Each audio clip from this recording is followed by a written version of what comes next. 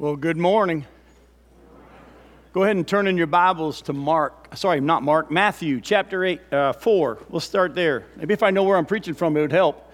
Matthew chapter 4, verses 18 and 19 is where we're going to start from. When Pastor Scott called me and asked if I'd be able to fill in this morning, I said, well, where would you like me to preach from? He said, wherever you want. He said, but bring a word of encouragement, because I've had them in the Minor Prophets for a long time.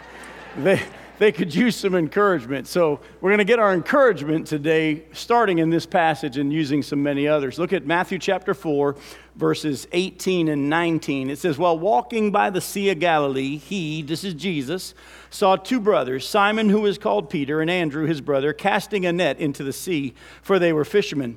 And he said to them, follow me, and I will make you fishers of men. Let's pray together. Father, as we gather together today to hear from you, I look forward to what you're going to do this morning. I thank you for what you've already done in the first service and will do again in the next. But Lord, as much as you empowered me to share this message this morning, I need a fresh anointing right now by you. And we need you to give us eyes to see and ears to hear. We gather today and we ask you, make these passages come alive in our hearts. Teach us. Help us to see who you are. And may we get this encouragement today. You've shown us in your book in Romans chapter 15 that the scriptures have been written for our encouragement and that we would have hope. Challenge us and encourage us today from this passage and the others you want us to see. We ask this in Jesus' name. Amen. Now, some of you are probably saying, Jim, if you're going to bring a message on evangelism, that's not usually encouragement, because that's when we walk out of here feeling guilty and ashamed and we feel like we've been challenged to do a better job. Well, let me just say something to you this morning. You will be encouraged today if you let the scriptures speak to your heart. Look closely at what happened here. Jesus is walking along the sea. This is the Sea of Galilee. Simon Peter and his friends, James and John, are all fishing. But look closely at what he says. He says two things. He says, follow me, and I will make you fishers of men. Listen closely. This is what we're going to do this morning. I'm going to take familiar passages of Scripture that we've had used over the years to challenge us to go out and knock on every door and share Jesus with everybody. And I'm going to show you that actually the Scriptures have been saying that God's plan for evangelism is that not that you would go and reach everybody, but that you would actually follow Him. And as you follow Him, He will make you into fishers of men. Actually, you're going to hear by the end of today's message that you'll actually start to see God use you in telling more people about Jesus as you focus less on evangelism and more on following Jesus.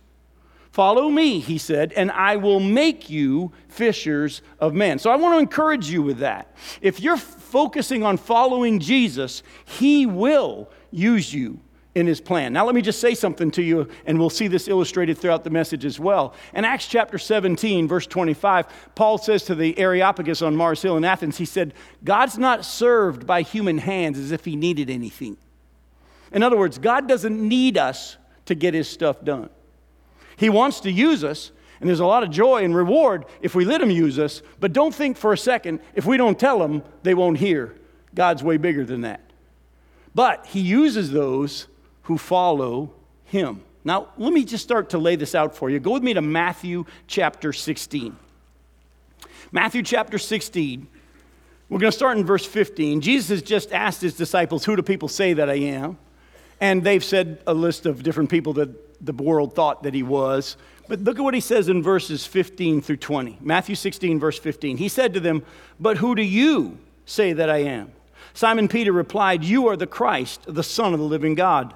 And Jesus answered him, blessed are you, Simon Bar-Jonah, for flesh and blood has not revealed this to you, but my Father who is in heaven. And I tell you, you are Peter, and on this rock I will build my church, and the gates of hell shall not prevail against it. I will give you the keys of the kingdom of heaven, and whatever you bind on earth shall be bound in heaven, and whatever you loose on earth shall be loosed in heaven. And then He strictly charged the disciples to tell no one that He was the Christ. Isn't that interesting? There's a few things I want to pull out from here. Again, he's just asked, who do people say that I am? And they listed John the Baptist and Jeremiah and others. And he said, but what about you? Who do you say that I am? And Peter answers, and Peter says, you're the Christ. You're the Son of the living God. And Jesus points out a couple of things to him. He said, blessed are you, Simon Bar-Jonah. By the way, if you don't know what Bar-Jonah means son of John. I'm going to let that sink in for a minute. In case you didn't know it, Peter was a Johnson.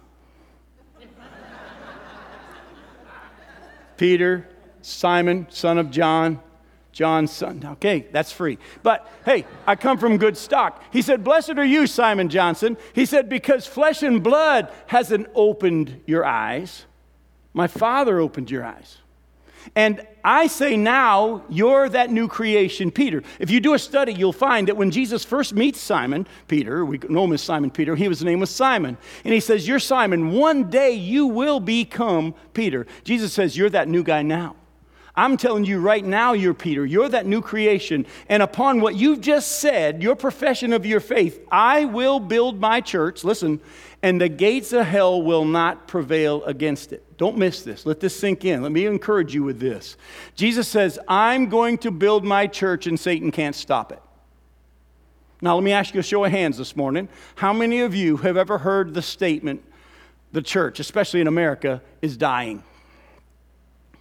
Most of us, haven't we? Well, let me ask you a question. Was Jesus wrong? Or is there a chance that what we look at isn't what he considers church? Take it from a traveling preacher. For those that don't know me, I pastored churches in New Orleans and Chicago and Florida for 20 plus years. And for the last 16 years now, I travel around the country and speak in different churches every week. Last weekend I was in Lake City. Next Sunday I'm going to be in Merritt Island. And I'm around the country all the time. And let me say something to you. The church is doing fine. Jesus is building his church. The question is, do you want to be used by him? Do you want to be a part of what he's doing? Because he's going to build his church and the gates of hell aren't going to stop it. But do you want to be a part of it? Well, let me say something to you. How you be a part of it is you don't focus on evangelism. You focus on following Jesus. As you walk with Jesus, he orchestrates your encounters, kind of like the Badgers were sharing. He actually puts you in places where he's already laid the groundwork. And you actually get to see people come to know Jesus when you stop trying to reach people for Jesus and you follow Jesus. He makes us fishers of men. Look at what he says in verse 20. After Peter gets it right, and Jesus said, flesh and blood didn't open your eyes, man didn't open your eyes, my Father opened your eyes. I'm going to build my church on this profession of your faith. And he says this, now I don't want you to tell anyone that I'm the Christ. Don't miss that. As you're about to see, as we follow him, he will determine who we talk to, who we don't talk to, when we speak, when we don't speak, where we go, and where we aren't to go. Now, some people say, well, Jim, the only reason Jesus here told him, don't tell anyone that he was the Christ is because it wasn't time for him to die. And if they started telling everybody, first, they didn't really understand what that fully meant. And if they started telling people, then people would try to kill him before it was time. And no, read your Bibles. In John chapter 4, Jesus told the woman at the well, I'm the Christ. She said, we hear that the Messiah is coming. And Jesus says, I who speak to you am he. He wasn't against people knowing that he was the Christ, but he determines who we tell, when we tell. Remember Paul? He had a passion for the Jews. He said, if I could go to hell and that would cause the nation of Israel to be saved, I'd do it. And Jesus says, yeah, but it's not my plan for you to go to the Jews. I'm going to use you to go to the Gentiles. Go to Acts chapter 16. Let me show you this in action. In Acts chapter 16, starting in verse 6.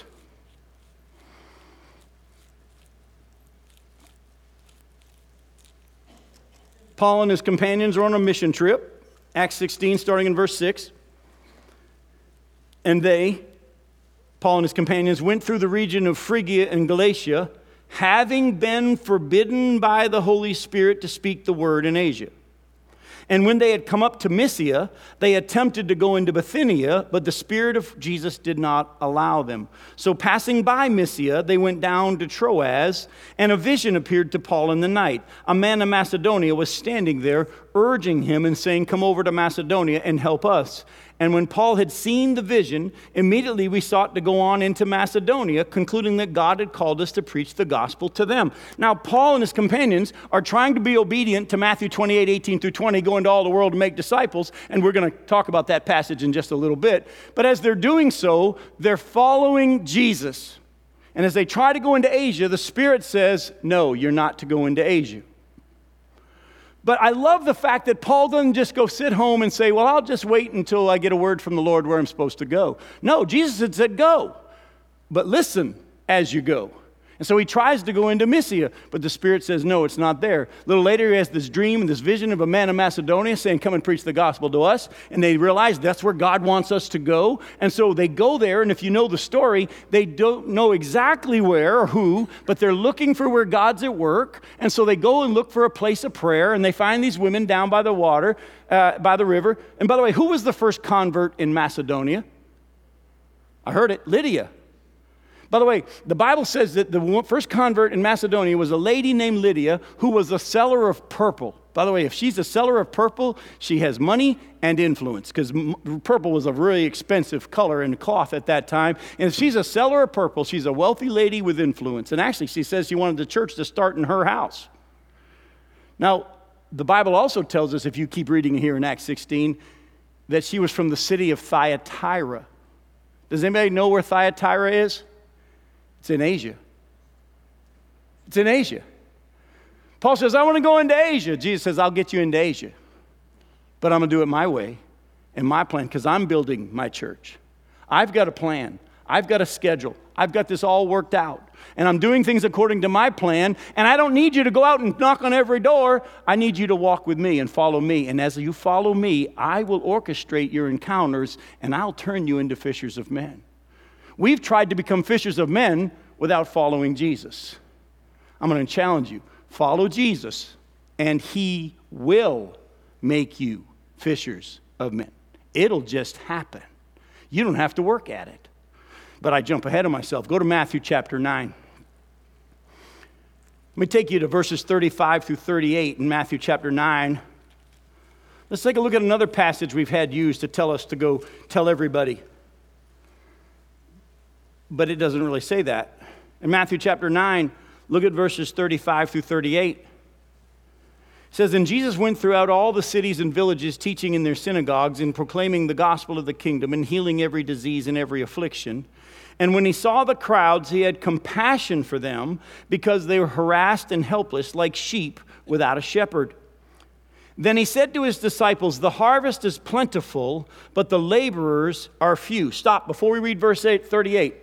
Listen to what Jesus just said. He said, the harvest is plentiful, but the laborers are few. Now, this is the point where the preacher then says, we need more laborers, correct? And this is what we've heard. The laborers are few. We need more laborers. We need more people out there telling people, you need to get off your rear end. You need to work more. But that's not what Jesus says. Look at verse 38. After saying the harvest is plentiful, but the laborers are few, he then puts the focus back on him, back on the Lord. Therefore, pray earnestly to the Lord of the harvest, the one who's in control of all this, to send out laborers into his harvest. He said, look, the harvest is plentiful, the laborers are few. Ask the Father to put laborers into his harvest field in his plan, in his time, since he's working this out. I saw a lot of you raise your hand that you are grandparents. And I'm pretty sure that some grandparents out there today have grandkids that need to be saved, and you want them to be saved. Don't assume that you're the one that God's going to use. There's nothing wrong with praying for them, but pray the Lord of the harvest to put people into their path so that he can bring them to him.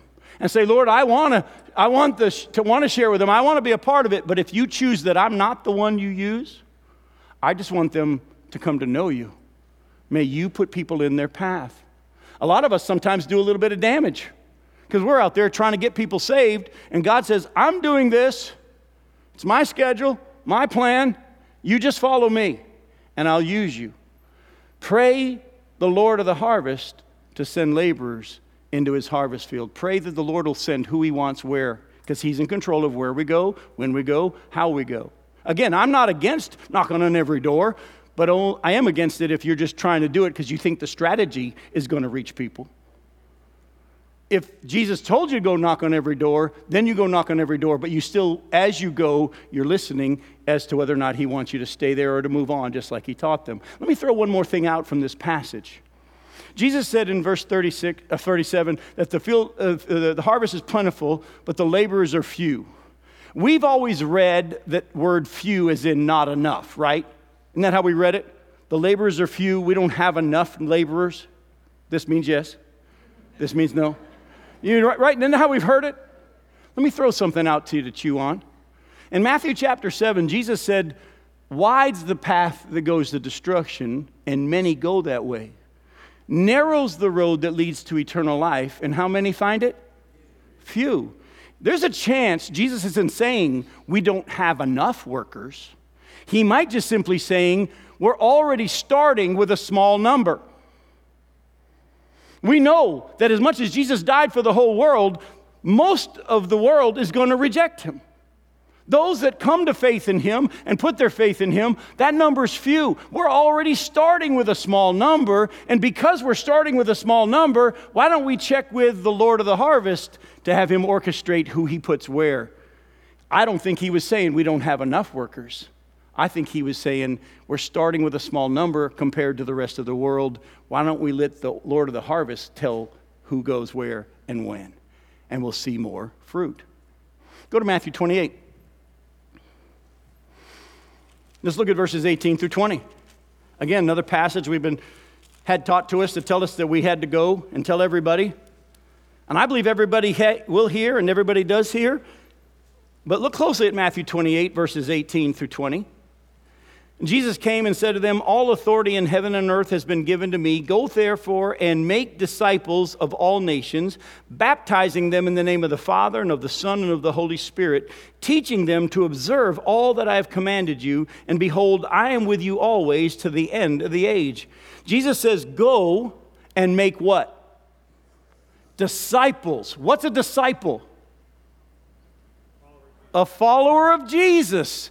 Teaching them to observe everything that I've taught you. He doesn't say go and make converts. He says go and make disciples. As you follow me, teach others to follow me. And oh, by the way, I'll be with you because it's my power and my authority as I'm doing this, because I'm going to build my church. And the gates of hell are not going to stop it. Folks, the church is going to be fine. The church is fine. Let me encourage you with that. Now, you may not be getting rewarded for being a part of what God's doing, but he's looking for those who are willing to say, here I am, use me. But we then don't put our faith in a strategy. We don't put our faith in a program. We just walk with Jesus. And as we walk with Jesus, he turns us into fishers of men. He does the work. He orchestrates all the encounters so that he gets the glory. So here's what I want to do in the time we have left here. I want to go back to the calling of Jesus' first disciples there. But we're not going to look at Matthew's account. We're going to look at Luke's account. Go to Luke chapter 5, and then we're going to parallel and see how Jesus had to reteach that same lesson in John 21. And Luke chapter 5, we'll start in verse 1. It says, on one occasion, while the crowd was pressing in on him to hear the word of God, he, this is Jesus, was standing by the lake of Gennesaret, that's the Sea of Galilee, and he saw two boats by the lake, but the fishermen had gone out from them and were washing their nets. Now, getting into one of the boats, which was Simon's, he asked him to put out a little from the land, and he sat down and taught the people from the boat. And when he had finished speaking, he said to Simon, put out into the deep and let down your nets for a catch. And Simon answered, Master, we toiled all night and took nothing. We fished, and it didn't do anything. But at your word, I will let down the nets. And when they had done this, they enclosed a large number of fish, and their nets were breaking. They signaled to their partners, this is James and John, in the other boat to come and help them. And they came and filled both the boats so that they began to sink. But when Simon Peter saw it, he fell down at Jesus' knees, saying, depart from me, for I'm a sinful man, O Lord. For he and all who were with him were astonished at the catch of fish they had just taken. And so also were James and John, the sons of Zebedee, who were partners with Simon. And Jesus said to Simon, do not be afraid. From now on, you will be catching men. And when they had brought their boats to land, they left everything and followed him. What Jesus does is he shows up and there's a crowd there, and he gets in Simon Peter's boat, and he has him push out from shore just a little bit. And if you know anything about acoustics, if you're actually on water, you can actually project your voice a long way out to the land. It just hits off the water and does that great. And it gives him a little space because the crowd was there. So he turns to Peter afterwards, and he says, hey, why don't we go out a little deeper and throw the nets for a catch? Peter says, look, we fished and fished, and we haven't caught anything. By the way, that sounds like a lot of churches' evangelism strategies that I've worked with. We fished and haven't caught anything. Jesus says, let's throw it out there anyway. Well, because you say so, because you said to throw the net when, I'll do it. All of a sudden, there's so many fish. Supernaturally, there's so many fish. They're embarrassed. And Jesus said, come on, follow me, and I'll make you a fisher of men. Now, 3 years go by. Jesus has been walking with his disciples, teaching his disciples, and by the time we're about to read what we read, turn over to John 21. By the time we get to John 21, Jesus has already died. He's already risen from the dead. And this is now the third time that he appears to his disciples to reveal himself to them and to teach them. And look closely at what happens here. There's a lot to pull out from here. In John 21, verse 1, after this, Jesus revealed himself again to the disciples by the Sea of Tiberias, and he revealed himself in this way. Simon Peter, Thomas, called the twin, Nathanael of Cana in Galilee, the sons of Zebedee, and 2 others of his disciples were together. Simon Peter said to them, I'm going fishing. And they said to him, we'll go with you. And they went out and got into the boat, but that night they caught nothing. Sounds familiar. Just as day was breaking, Jesus stood on the shore, yet the disciples did not know that it was Jesus. Jesus said to them, children, do you have any fish? They answered him, no. He said to them, cast the net on the right side of the boat, and you'll find some. So they cast it, and now they weren't able to haul it in because of the quantity of fish. That disciple whom Jesus loved, this is John who's writing this gospel, therefore said to Peter, it's the Lord. When Simon Peter heard that it was the Lord, he put on his outer garment, for he was stripped for work, and threw himself into the sea. The other disciples came in the boat, dragging the net full of fish, for they weren't far from the land, only about 100 yards off. When they got out on the land, they saw a charcoal fire in place with fish laid out on it and bread. Jesus said to them, bring some of the fish that you just caught. So Simon Peter went aboard and hauled the net ashore full of large fish, 153 of them. And although there were so many, the net was not torn. Jesus said to them, come and have breakfast. Now none of the disciples dared ask him, who are you? They knew it was the Lord. Jesus came and took the bread and gave it to them, and so with the fish. And this was now the third time that Jesus was revealed to the disciples after he was raised from the dead. Now when they had finished breakfast, Jesus said to Simon Peter, Simon, son of John, do you love me more than these? He said to him, yes, Lord, you know that I love you. He said to him, feed my lambs. He said to him a second time, Simon, son of John, do you love me? He said to him, yes, Lord, you know that I love you. He said to him, tend my sheep. He said to him the third time, Simon, son of John, do you love me? Peter was grieved because he said to him the third time, do you love me? And he said to him, Lord, you know everything. You know that I love you. Jesus said to him, feed my sheep. Now, truly, truly, I say to you, when you were young, you used to dress yourself and walk where you wanted. But when you're old, you'll stretch out your hands, and another will dress you and carry you where you do not want to go. This he said to show by what kind of death he was to glorify God. And after saying this, he said to him, what? Follow me. Jesus had to reteach these guys the lesson. After 3 years, they just said, well, let's go out to fish. And they're out there fishing, and they fish all night again and catch nothing. Now, Jesus is on the shore watching them the whole time. And I believe the scripture shows us that they could see Jesus the whole time. Now, they don't know who he is. They don't recognize who he is. But I can prove to you that they saw him, and they knew that some local yokel was sitting on the shore watching them fish, even though they didn't know who it was. How far from the shore were they? 100 yards. That's the length of a football field. You can see the length of a football field. You might not be able to recognize who's at the end of the football field, but you can see that far. And not only that, what was the condition of the fire when they got to the shore? Charcoal. If you've ever made a fire, it doesn't start charcoal. It burns down over a time period to charcoal. Jesus has been sitting on the shore watching these guys struggle, and he doesn't say anything, and they just, man, they're fishing all night, throwing on each side of the boat and catching nothing. Some guy's on the shore with a fire watching them. And in the morning, as it starts to get daybreak, he calls out, haven't you any fish? Now, David Jeremiah, in his preaching on this years ago, brings out the fact that actually in the Greek, it's in the negative. Pretty much what he said was, you don't got any fish, do you? How's that working out for you? And he says, throw it on the right side of the boat and you will. Now, don't you think they'd thrown it on the right side of the boat? But they don't know it's Jesus. They're not doing it because they know it's Jesus. They're just so ready to try anything. But when they do what Jesus says, supernaturally, again, the net's so full of fish, that's when they go, that's the Lord. Now, I love when they get to the shore, listen to this, Jesus already had fish on the fire. In other words, I don't need you to get fish. But he does say what? Bring some of the fish you caught. I'll use what I do through you, but don't think for a second that I need you. But then, after going through the how many times do you love me times with Peter, he then each time tells him what? Go tell more people? He said what?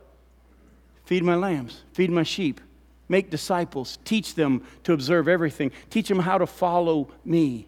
And then he says it again, follow me. Folks, I want to encourage you. Do you want to be a part of what God's doing that's going to get done? He's already written the end of the book. He knows how it's all going to play out, and the day of judgment has already been set, according to Acts 17:31. He's already set the day. It's all on schedule. It's not waiting on anything. But the question is, are you going to be a part of it? But don't set out to go reach people for Jesus. Set out to walk with Jesus. Follow him.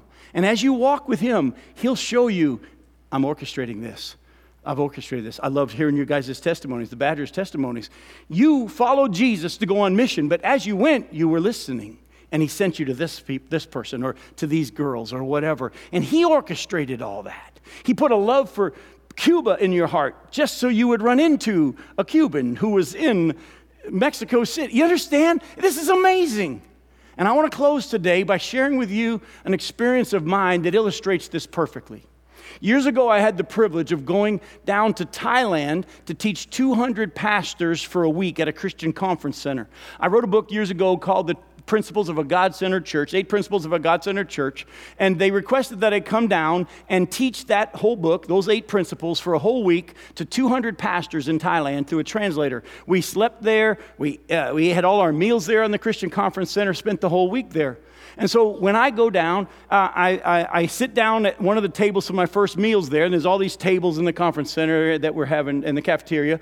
And across from me sits a person, and I say a person because at this point, I don't know if they're male or female. They're dressed all in black. Their haircut is such that I still can't tell if they're male or female. And so I said to this person, who obviously looked different from all the other pastors there, I said, "What's your name?" They said, "Chris."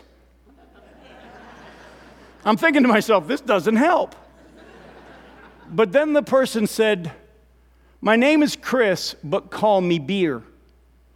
I said, "Beer as in like the alcoholic drink?" He goes, "Yeah." I go, "Beer, why do you want me to call you Beer?" He said, "Because that's what I live for, and all my friends call me Beer." I said, "Beer, you're probably not one of the pastors here, are you?" And I hope not. But he goes, "No." I go, "Then what are you doing here?" He said, "I heard that an American was going to be speaking this week, and I came because I want to practice my English. I'm going to follow you everywhere you go all week.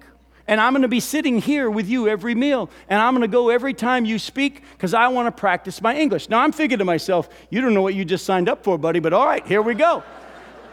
But every time that I tried to share the gospel with him, he would go, "No, I'm not here to be a Christian. I just want to practice my English." And so I had to learn throughout the week when the Holy Spirit was saying, "Say something," and when the Holy Spirit was saying, "Don't say anything. Just keep talking about other things." Now, by the end of the week, he's not any closer to coming to Christ. And I was going to be flying from Bangkok back to the United States on Sunday, and I said to him, I said, "Look, I don't know if I'll ever see you again. Could you make me a promise that you'll go and hear me preach one more time at a church in Bangkok called Takaset Church?" He goes, "I live in Bangkok. I know where that church is." I said, "Could you promise me that you'll come hear me one more time? Because I don't know if I'll ever see you again." He said, "I make you a promise. I'll be there." Well, that Sunday comes, and I'm looking, church has started. He hadn't showed up. And so About 10, 15 minutes into the service, I look and here he comes in the back door. I get up from the front row, run to the back of the church, and I sit down with him and I said, Beer, help me out. I said, they're all doing this service in your language and I don't understand what they're saying. Could you be my translator? And I had him repeat to me everything that was being sung, everything that was being said. They took the Lord's Supper. I acted like I didn't know what it was. I said, what are they doing? He goes, oh, well, they're eating this bread and it represents Jesus' body, and they're drinking this cup and it represents Jesus' blood. I'm like, that's really cool. Keep telling me more. And well, they're singing this, and he's repeating the whole service to me. Now, when it's time for me to preach, I get up from the back of the church. I come up to the front with my translator. I preach the message. Now, this is when I'd love to say Beer comes down the aisle, but he doesn't. As we're leaving, as I'm heading to the airport, he goes, can I have your email? I would like to still stay in contact with you to practice my English via email. I said, sure. And for the next few weeks, we would email back and forth. And then one day, I get an email from him, and he's writing it like he's a Christian. So I quickly sent an email back. I said, Beer, did you become a Christian? This is what he wrote back to me.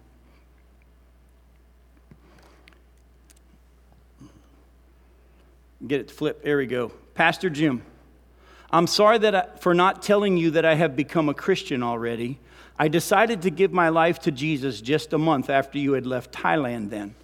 I'm sorry that I didn't keep in touch with you due to my busy study. Actually, I was thinking of writing an email to tell you that I was reborn, but I was stuck with such many things that I forgot to tell you. Honestly, after you had left here, I keep going to the church every Sunday, wondering and protesting. Anyway, I became more and more open to Christ, and one day, I believe God is real, suddenly after seeing a woman healed from crippled. All I want to do is saying thank you for putting me in the right way of God. If it wasn't because of our promise to meet again at Takaset Church, I wouldn't have tried to go join the church and got such a new life. Hope to see you again, Chris. Isn't that awesome? Let me say this to you, though. I didn't go to Thailand to reach somebody whose email address was Lethal Calamity. I went following Jesus to go teach pastors how to walk with him. And he orchestrated it so that this guy would just be in my life and I had the chance to share with him. Folks, let me encourage you. Stop trying to go reach everybody. Walk with Jesus. He will make you fishers of men. It's fun. It's easy. And all we got to do is just listen to him and be watching. Would you stand this morning? There might be some people here that have been wondering and protesting. And God's got you here. Maybe you're listening online or on the radio right now. And God has orchestrated it that you would be here listening. If today is the day that he opens your eyes, we're not going to force anything, because if you say yes, it's because God opened your eyes, not because we sang 17 verses. We're going to give you an invitation, though, if you're here and you'd like to come and trust Jesus as your Savior. The pastors are going to be down front. I'm going to be here as well. But we're not going to drag it out. If this is the time that your eyes have been opened and you stop protesting and you're ready to surrender to what God is doing in your heart, we'd love for you to know Jesus. All you need to understand is that you're separated from him because of your sin. And he's holy, but he loves you. And he's already provided a way to take care of that sin problem you have. He himself, God himself, came and took human form and lived the sinless life, the life you and I could not live. And he was punished on that cross in our place, and he rose from the dead, and he says, if you just would believe and give me your life, I will give you eternal life. That's it. So let's pray together. Father, as we take this time now to respond to what it is that you've been saying to us, Lord, excite us about how you're going to use us and keep us from coming up with the strategy to go reach people. May we just walk with you and see you open many, many doors for your glory and your kingdom. And Father, thank you for that encouragement that you're going to build your church and the gates of hell won't prevail against it. But Lord, we pray that if we get to see part of it happen today in this invitation time for your glory, may that happen. We pray this in Jesus' name. Amen.